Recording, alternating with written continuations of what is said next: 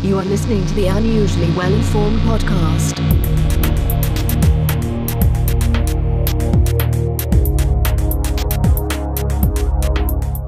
Welcome to the Unusually Well-Informed podcast. I am your host, Tim Hampton. My unusually well-informed guest today is Dr. Egbert Edelbrock. Egbert is the CEO and founder of Spaceborne United. When humanity permanently settles beyond Earth, there will be a first generation of us born in space. Today, Egbert and I are going to discuss his work exploring the challenges of human reproduction in Earth orbit and beyond. Egbert, welcome to the show. Thanks, Tim. It's a pleasure to be here. For me as well. So let's talk a little bit about the conditions in space. What makes human reproduction in space such a challenge? Yes, many things. It's always about radiation and gravity. And it's important to understand that reproduction, it's not just one thing. It consists of different stages. So the conception stage, the early embryo development stage is completely different from the months to follow. And of course, the delivery part is a different stage as well. So we look at the different challenges from the perspectives of stages of reproduction. And for example, conception, vulnerable small cells developing into embryos. And radiation is really important, but also gravity. And actually, we need to learn what gravity is necessary for healthy embryo development. All we know is Earth gravity and microgravity. And microgravity isn't helping, so it must be close to Earth gravity, probably. Right. And what is Spaceborne, your company, Spaceborne United's role? Are you investigating human reproduction in space? What does your company do? Yeah, we focus on three areas of work. First of all, we research the conditions indeed for human reproduction in space. And obviously we build on top of all the large research that has already been done by many agencies and research institutions. So that's the first step, doing research. And the second step is we translate the outcomes of that research into a missions program, a separate mission for each stage of reproduction. So the name Spaceborne is obviously a hint for our long-term mission, childbirth in space. But for the next few years, we are focusing on the start of reproduction, so conception and early embryo development. But that's only the second thing what we do. The third thing is also important. We translate the research outcomes into biomedical devices required for the missions in the missions program. And how did your interest in this subject develop? Yeah, that's to some people maybe a funny story. How many years ago is that? Some 10 years ago, I decided to be a donor, a sperm donor for IVF clinics. And in that role, I learned more about assisted reproductive technology, such as IVF. And I always had a passion for space exploration. And that's where the both of them combined. And I started wondering more and more if this technology could also be re-engineered to work in space, because humanity is going to need something like this. Yeah. Or at least they should explore the options of assisted reproduction in space. That's where it started. Well, and that is, as I explored the subject, I'm almost embarrassed to admit that I didn't think of this being a subject, but then I've known of our ambitions to settle the moon and Mars or O'Neill cylinders in space. And people have talked about it being a one-way trip, but if it's a one-way trip, probably you're going to want to have a family. So it is something that seems to me inevitable that will come up over time. You raised the topic of IVF. Could you say what that means and what that technology does? Yeah, so it's part of assisted reproductive technology. And on Earth, IVF clinics usually help couples that have challenges of becoming pregnant in a natural way. So there are artificial assisted technologies that can harvest the female cells, the oocytes, look which of them are have the best chance for reproduction, and they can do the same for sperm cells. And that is one of those examples of technologies, and the fertilization of those cells can happen outside the natural womb. So that's an example of IVF technology. Let's return to some of the challenges in space. You began with focus on gravity, which does seem like a very fundamental thing. A 3D printer, the way one is designed on Earth, will fail in orbit because it'll just, it can't, there's nothing to stick to. There's nothing holding things in place. Yeah. One can imagine similar challenges with life growing in space. But the other challenge seems to be radiation, and there's multiple kinds of radiation. What concerns can we have about that? Very big concerns. In outside the Earth atmosphere, we're not protected by the atmosphere. If you go further on journeys to Mars, you're also outside of the Earth magnetosphere. Even less protection. I mean, if you're going to the moon, that's also going to be an issue. So those are big issues, and there are multiple approaches being explored by hundreds of research institutions to deal with it. And one is the obvious approach to look at shielding, making sure that the radiation doesn't get to human tissues, but some of that radiation will just pass through space stations, etc. So real protection would require a couple of, I think it's 15 feet of water to get the heavy iron, to get that real protection that we have on Earth, the same level. So there are also other approaches, even more exotic approaches where humanity, in fact, is looking at even genome editing technologies that we can learn from evolution from other species that are better protected, and we might borrow their genes and build them into the human genome. But that's really exotic, and there's a lot of ethics involved, and that's going to take a couple of decades. But I predict that's going to happen eventually, for sure. And a lot of approaches in between, even lifestyle or diet habits, food interventions can enhance the radiation resistance of our cells, and even human hibernation technologies are being explored in a really serious way, even by agencies like ESA.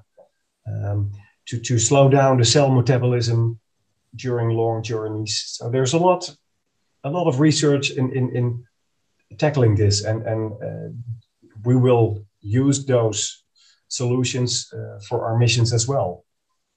That's intriguing. I hadn't thought of the idea. I had, obviously, anybody who watches science fiction is familiar with the concept of sleeping the time away between stars or planets. Yeah.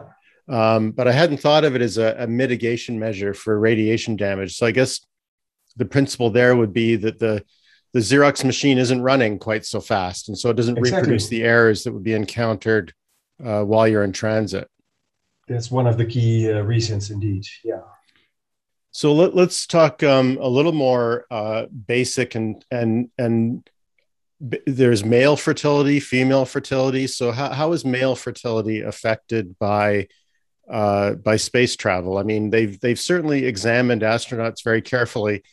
They don't necessarily advertise that they're asking about sexual health, but I'm sure it's on the list. Is there any experimental evidence that male reproductive health is affected by time and space?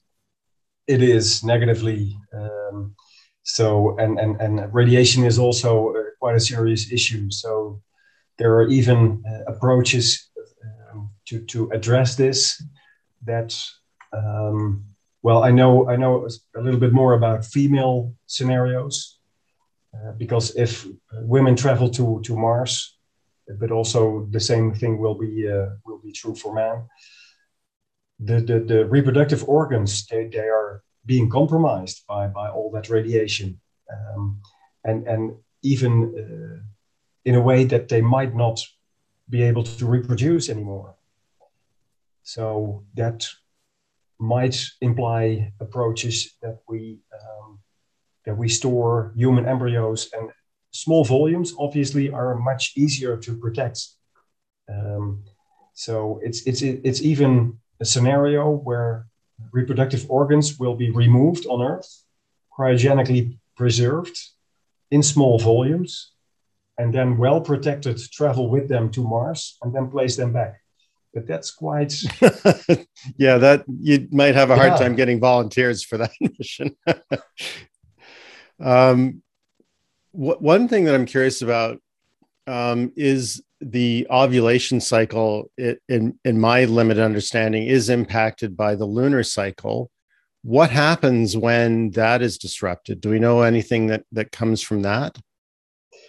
I personally don't know what is going on with that cycle and how that is disturbed. We are, as I mentioned, we are focusing more on assisted reproductive technology. So we are facilitating embryo development outside of the human body as one of the areas of solutions for these kinds of phenomena. And so do you imagine a future where Earth's exports would include embryos as opposed to the people on Mars being able to reproduce on their own? Is that sort of what you're thinking would happen? I think it's one of the, it's a feasible scenario we expect. There are a lot of solutions, it seems, in that area. So I would say yes. So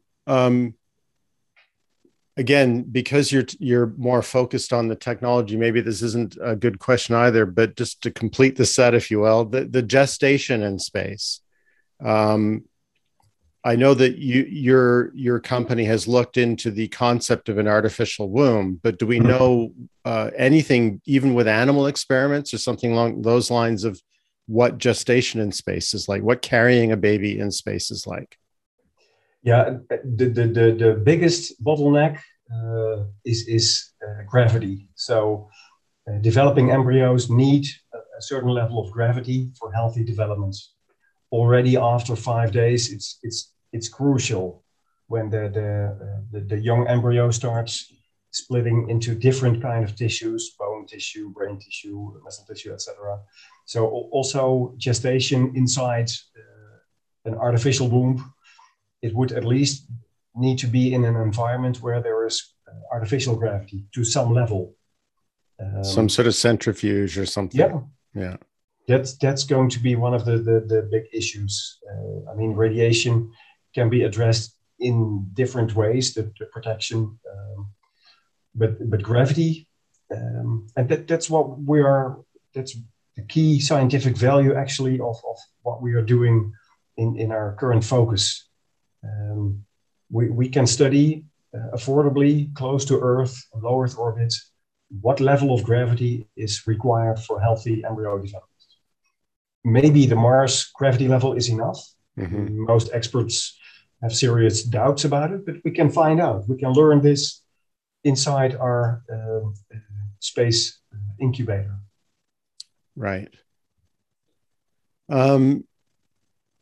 So just to complete the set then, we have birth in space. Do you know how important gravity is to that process? Yes. I know. I've spoken to several experts in obstetrics, and they expect it's not going to be necessary at all. It can happen in microgravity. It's about, also on Earth, about 90% of the requirement is from the muscles in the body. And gravity, yes, it helps a little bit for the last 10%, but it's we could easily do without. And Right. to stay on the safe side, we will facilitate childbirth in space only with women that have given birth before. So the second or the third time is usually a lot smoother than the first time. So then gravity is even less of a factor. But I think one of the challenges there is somebody who is a permanent inhabitant in space could have their musculature with her, right? So that would be one of the challenges, because it is a muscular activity, giving birth. Yes, that's completely true. I mean, maybe it's good to get that clarified. Our childbirth mission that we are aiming for, it's only 24, maybe 36-hour mission. It's not a mission where we have a woman in space for 9 months. It's just the delivery. And that's one of a series of experiments you're contemplating. Do you want to talk a little bit more about the experiments that Spaceborne is thinking of taking? Yeah, sure. So the first mission that we are preparing is about conception and early embryo development in low Earth orbit, and that's like a 5 to 6 day mission, an unmanned mission. So it's IVF in space inside a small embryo incubator, inside a recoverable biosatellite. So we allow the conception to start in low Earth orbit, and then we allow the embryos to grow for 5 days just before they start splitting into different types of tissues. And we want this to happen in normal Earth-like gravity. Yes, artificial, obviously. And then we examine, of course, we will first have validation missions using animal cell samples, testing the prototypes, etc. But eventually we should one day move to doing this with human embryos. And to pause their development after 5 days, we use cryogenic technology, the same that is applied in IVF clinics, to so to speak, to freeze them, and to pause their development, and also to protect them for all the vibrations during the recovery phase, the re-entry through the atmosphere. And then inside IVF labs, they will be examined for all the health criteria. So that's our first focus for the next couple of years. We call the mission ARTIS, Assisted Reproductive Technology in Space, ARTIS. ARTIS, okay. And meanwhile, we are also working on the childbirth mission. It's hard to say when that will happen, because that also depends on different developments. We need a really comfortable flight, so low G profile spacecraft, and the space tourism industry seems to provide more and more options for such flights. So we're going to use those developments, and that might mean that in about 15 to 20 years we can do this mission. But still, that depends on a lot of research that needs to be carried out, and also comfortable spacecraft for vulnerable people, obviously. And meanwhile, we are looking at different experiments. We are closely monitoring the human artificial womb. Actually, in the Netherlands, there's a group that got a large grant to re-engineer the animal version into a human version, but not with the intent to make it work in space. That's going to be another step.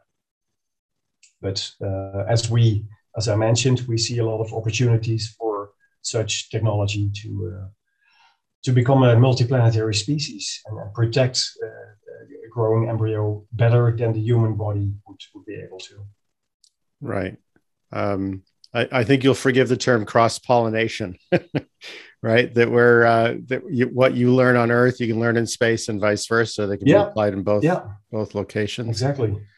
Um, so some of the experiments do have ethical implications, but then also sending people to live for generations on another planet has its own ethical dimensions, right? What will happen to their children? Will their children thrive? Will they be safe? Will they mutate somehow? Will they continue to be like humans on Earth?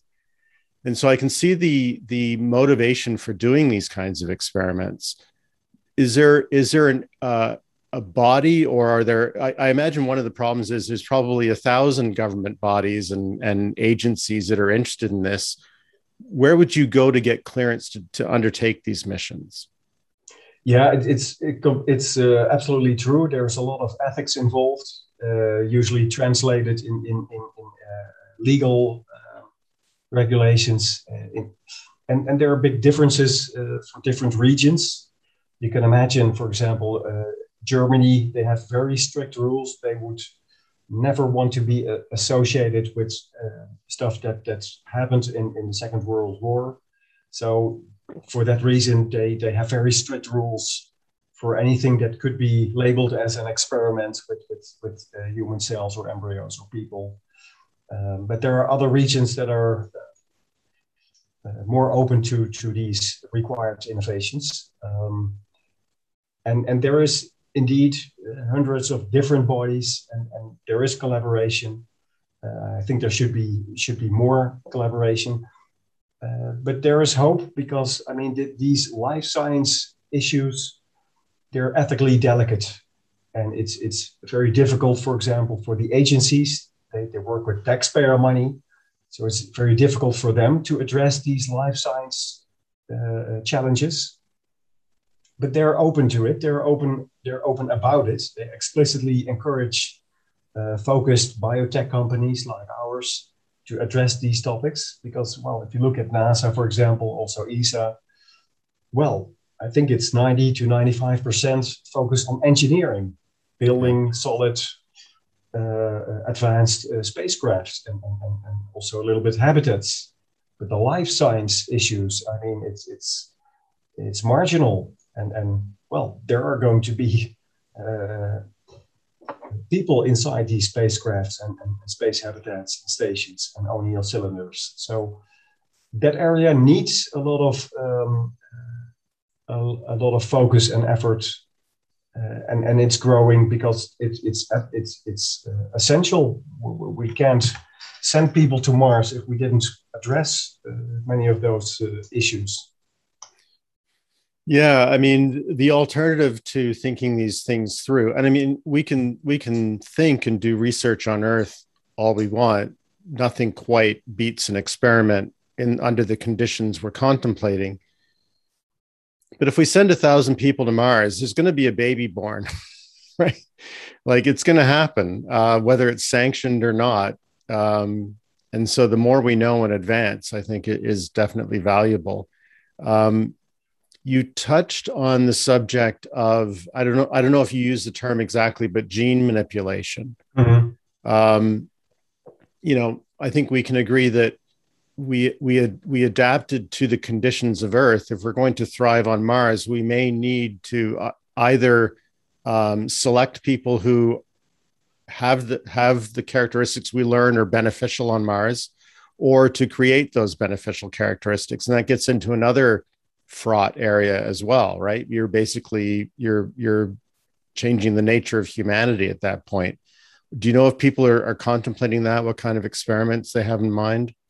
I can recommend reading or looking at the work of Dr. Christopher Mason.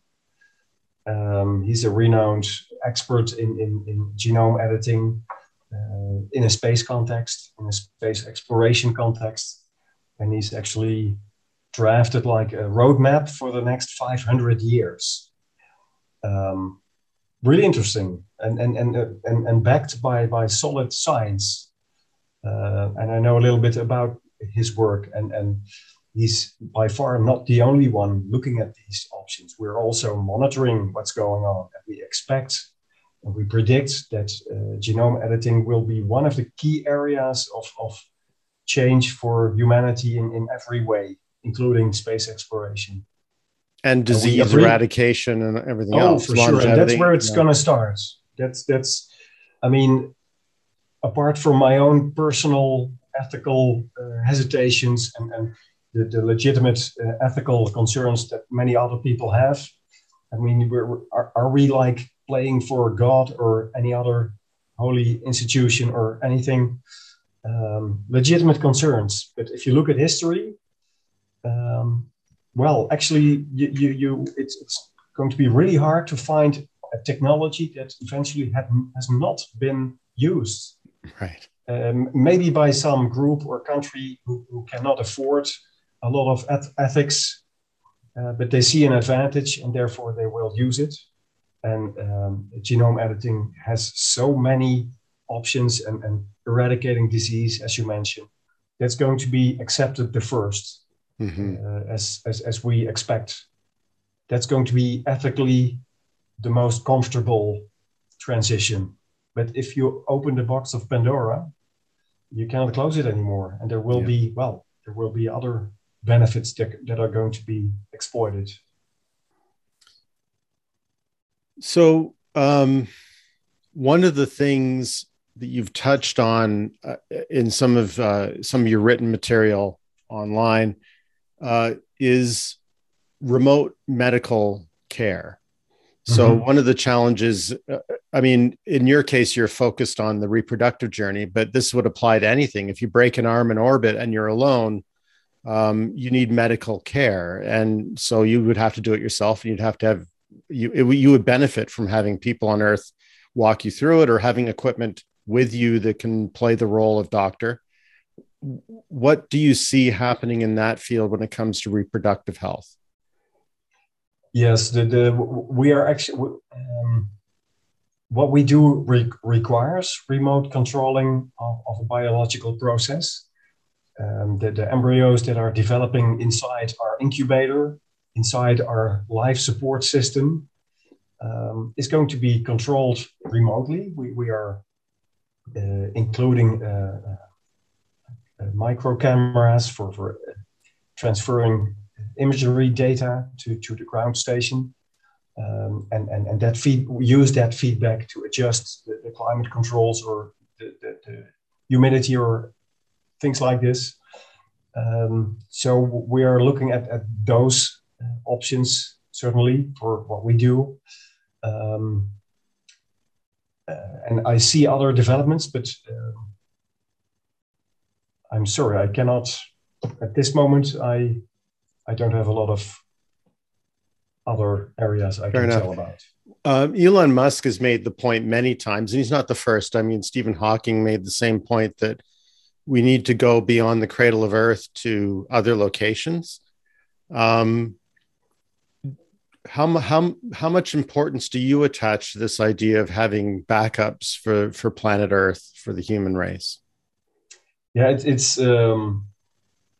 it's crucial for the survival of the human species on the long term. There are quite a few risks, especially accumulated for real threats to human life on Earth. I like one of those quotes from Michio Kaku, the professor, and he says, "Why are there no dinosaurs on Earth? Because they didn't have a space program." and yeah, basically he's got a point. I mean, we can calculate statistically the odds that bigger comets asteroids will hit the Earth one day, and that's going to cause a lot of problems for potentially thousands of years. Yeah, there are 23 super volcanoes behind schedule, waiting to explode, causing ice ages for 1,000 years or more. But the most urgent threats are climate change and artificial intelligence in about 20 to 30 years could also go wrong. So I fully agree with anyone who is like Elon Musk. I think you should focus on both a backup plan. We need a backup plan on the really, really long term, I mean, the sun is going to go through its life cycle and become a red giant and swallow the earth. And before it swallows the earth, all the water is going to be vaporized. So in a billion years, we need to have moved already. Yes. But that's a long term. But looking at all the other risks, a few backup plans would be a very good idea. Yeah, I find the arguments of super volcanoes and large meteors or asteroids striking the Earth, I find them pretty persuasive.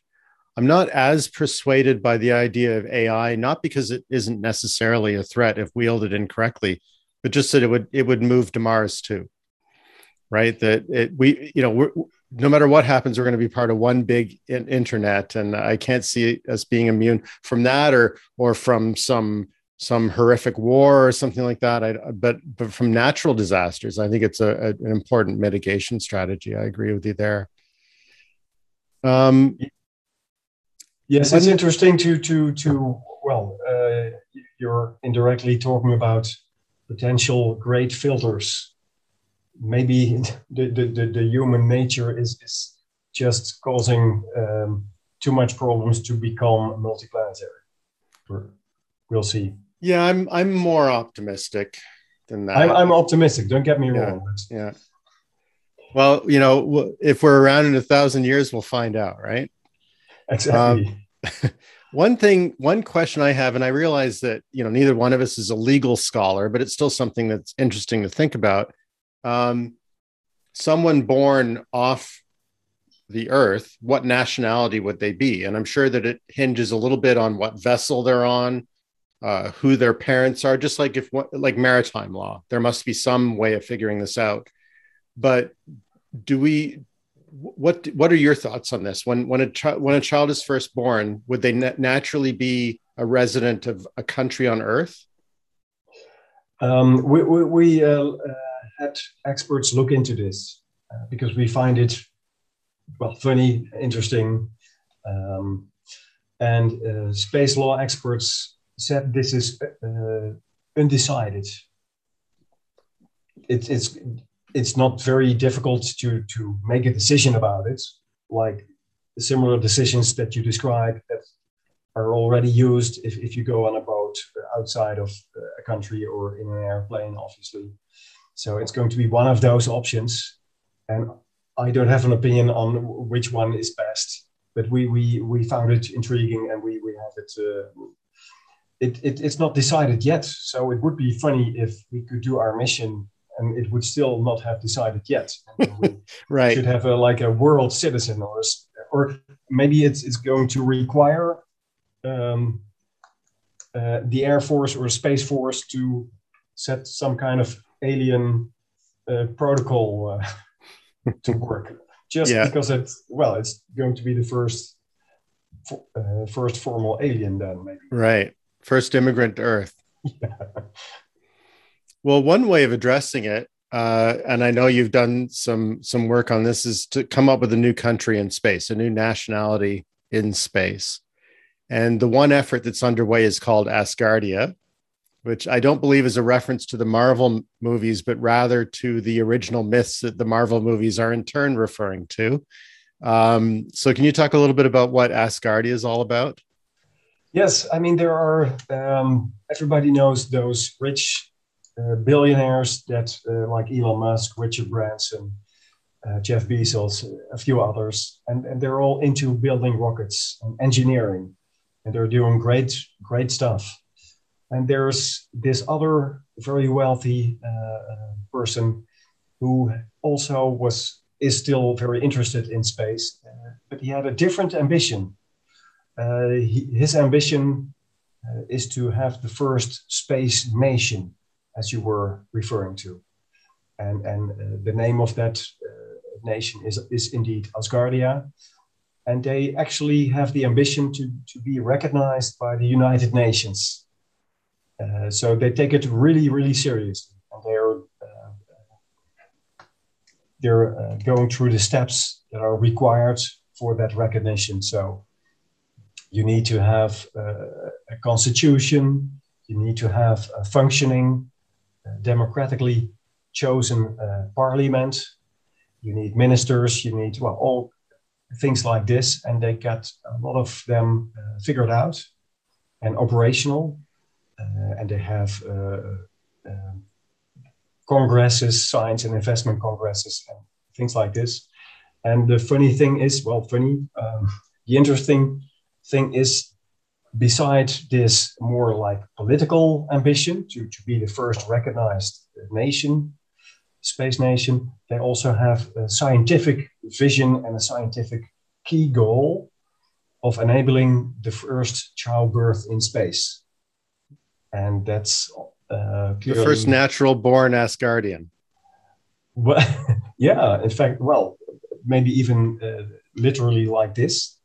They didn't explicitly say naturally born. Well, when I say natural born, I mean not immigrating into the country of Asgardia, as we all would now, I presume. And I mean, a natural birth is what we are aiming for as well. So that's a lot easier than waiting for the technology for artificial wombs to go into space. And so it's going to be natural anyway. But it's obvious that this is where we have a very strong match.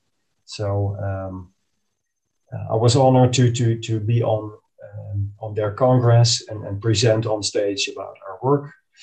And then they invited me to become more intimate with them, and they're now preparing to support the research that we do, also financial support. I met a lot of interesting experts that are also joining the work that we do. But so that's what Asgardia is about, and that's how we have a match. So you're sort of the off-world health organization. Well, sort of, at least right? the reproduction component. Yeah. Well, I mean, I'm tempted to say that somebody needs to fill the vacuum, but Elon Musk is talking about putting 1 million people on Mars, and all he said really on the subject of how it would be run would be a bunch of plebiscites. Everybody would get to vote on everything. It would be an electronic democracy. But it seems like Asgardia has done a little more of a detailed thought on how things would work. But again, coming back to this idea of a vacuum, there's going to be multiple interests who would like to, if Mars turns out to be revenue positive, then I'm sure people are going to want to claim that as part of, the United States is a likely claimant. And of course, this is the stuff of science fiction, right? I'm not a huge fan of The Expanse. I don't watch it, but basically it's about Mars becoming a colony that is revenue positive and Earth not letting it be free. I mean, that's sort of the undercurrent of the whole thing. And what Asgardia seems to be doing is trying to get in front of that before the conflict arises. So even though it seems like a strange thing to be creating a country out of not even thin air, but no air, there is a purpose to it. It's worth thinking through in advance. In that way, yeah, I agree. I mean, it's a very wise exercise to try to see, okay, well, what rules could be beneficial to humanity? What regulations do we need? And they're looking ahead in a healthy way, I believe. And still, that's absolutely no guarantee that's going to cover all the phenomena in human interaction that could happen. So in that way, I think it's a very healthy exercise to do indeed. And by the way, they do have a territory. It's a little bit of space law detail, but you need, if you want to be a country, you need a territory, and it doesn't matter. It doesn't have to allow for habitation. So they have a satellite in orbit that is declared legally as the territory of Asgardia. It's just your residents don't have to live there on the territory. Thank goodness. It would be practically really challenging. Yeah. Yes. This has been fascinating. Thank you so much, Egbert. My last question is, when do you think the first human will be born in space? I would say in 15 years from now. 15 years. Okay. And I wouldn't be surprised if it will be sooner. Fascinating. Okay. Well, exciting times. So thank you so much for being on the show, Egbert. I appreciate it. It was my pleasure. Thank you for having me. My guest today was Egbert Edelbroek. A link to Egbert's LinkedIn profile and his company Spaceborne United will be in the show notes. My name is Tim Hampton. You can reach me at tim@unusuallywellinformed.com. Thanks for listening. I hope you will subscribe and join me for the next show with another unusually well-informed leader in business and technology. Thank you for listening to the Unusually Well-Informed podcast.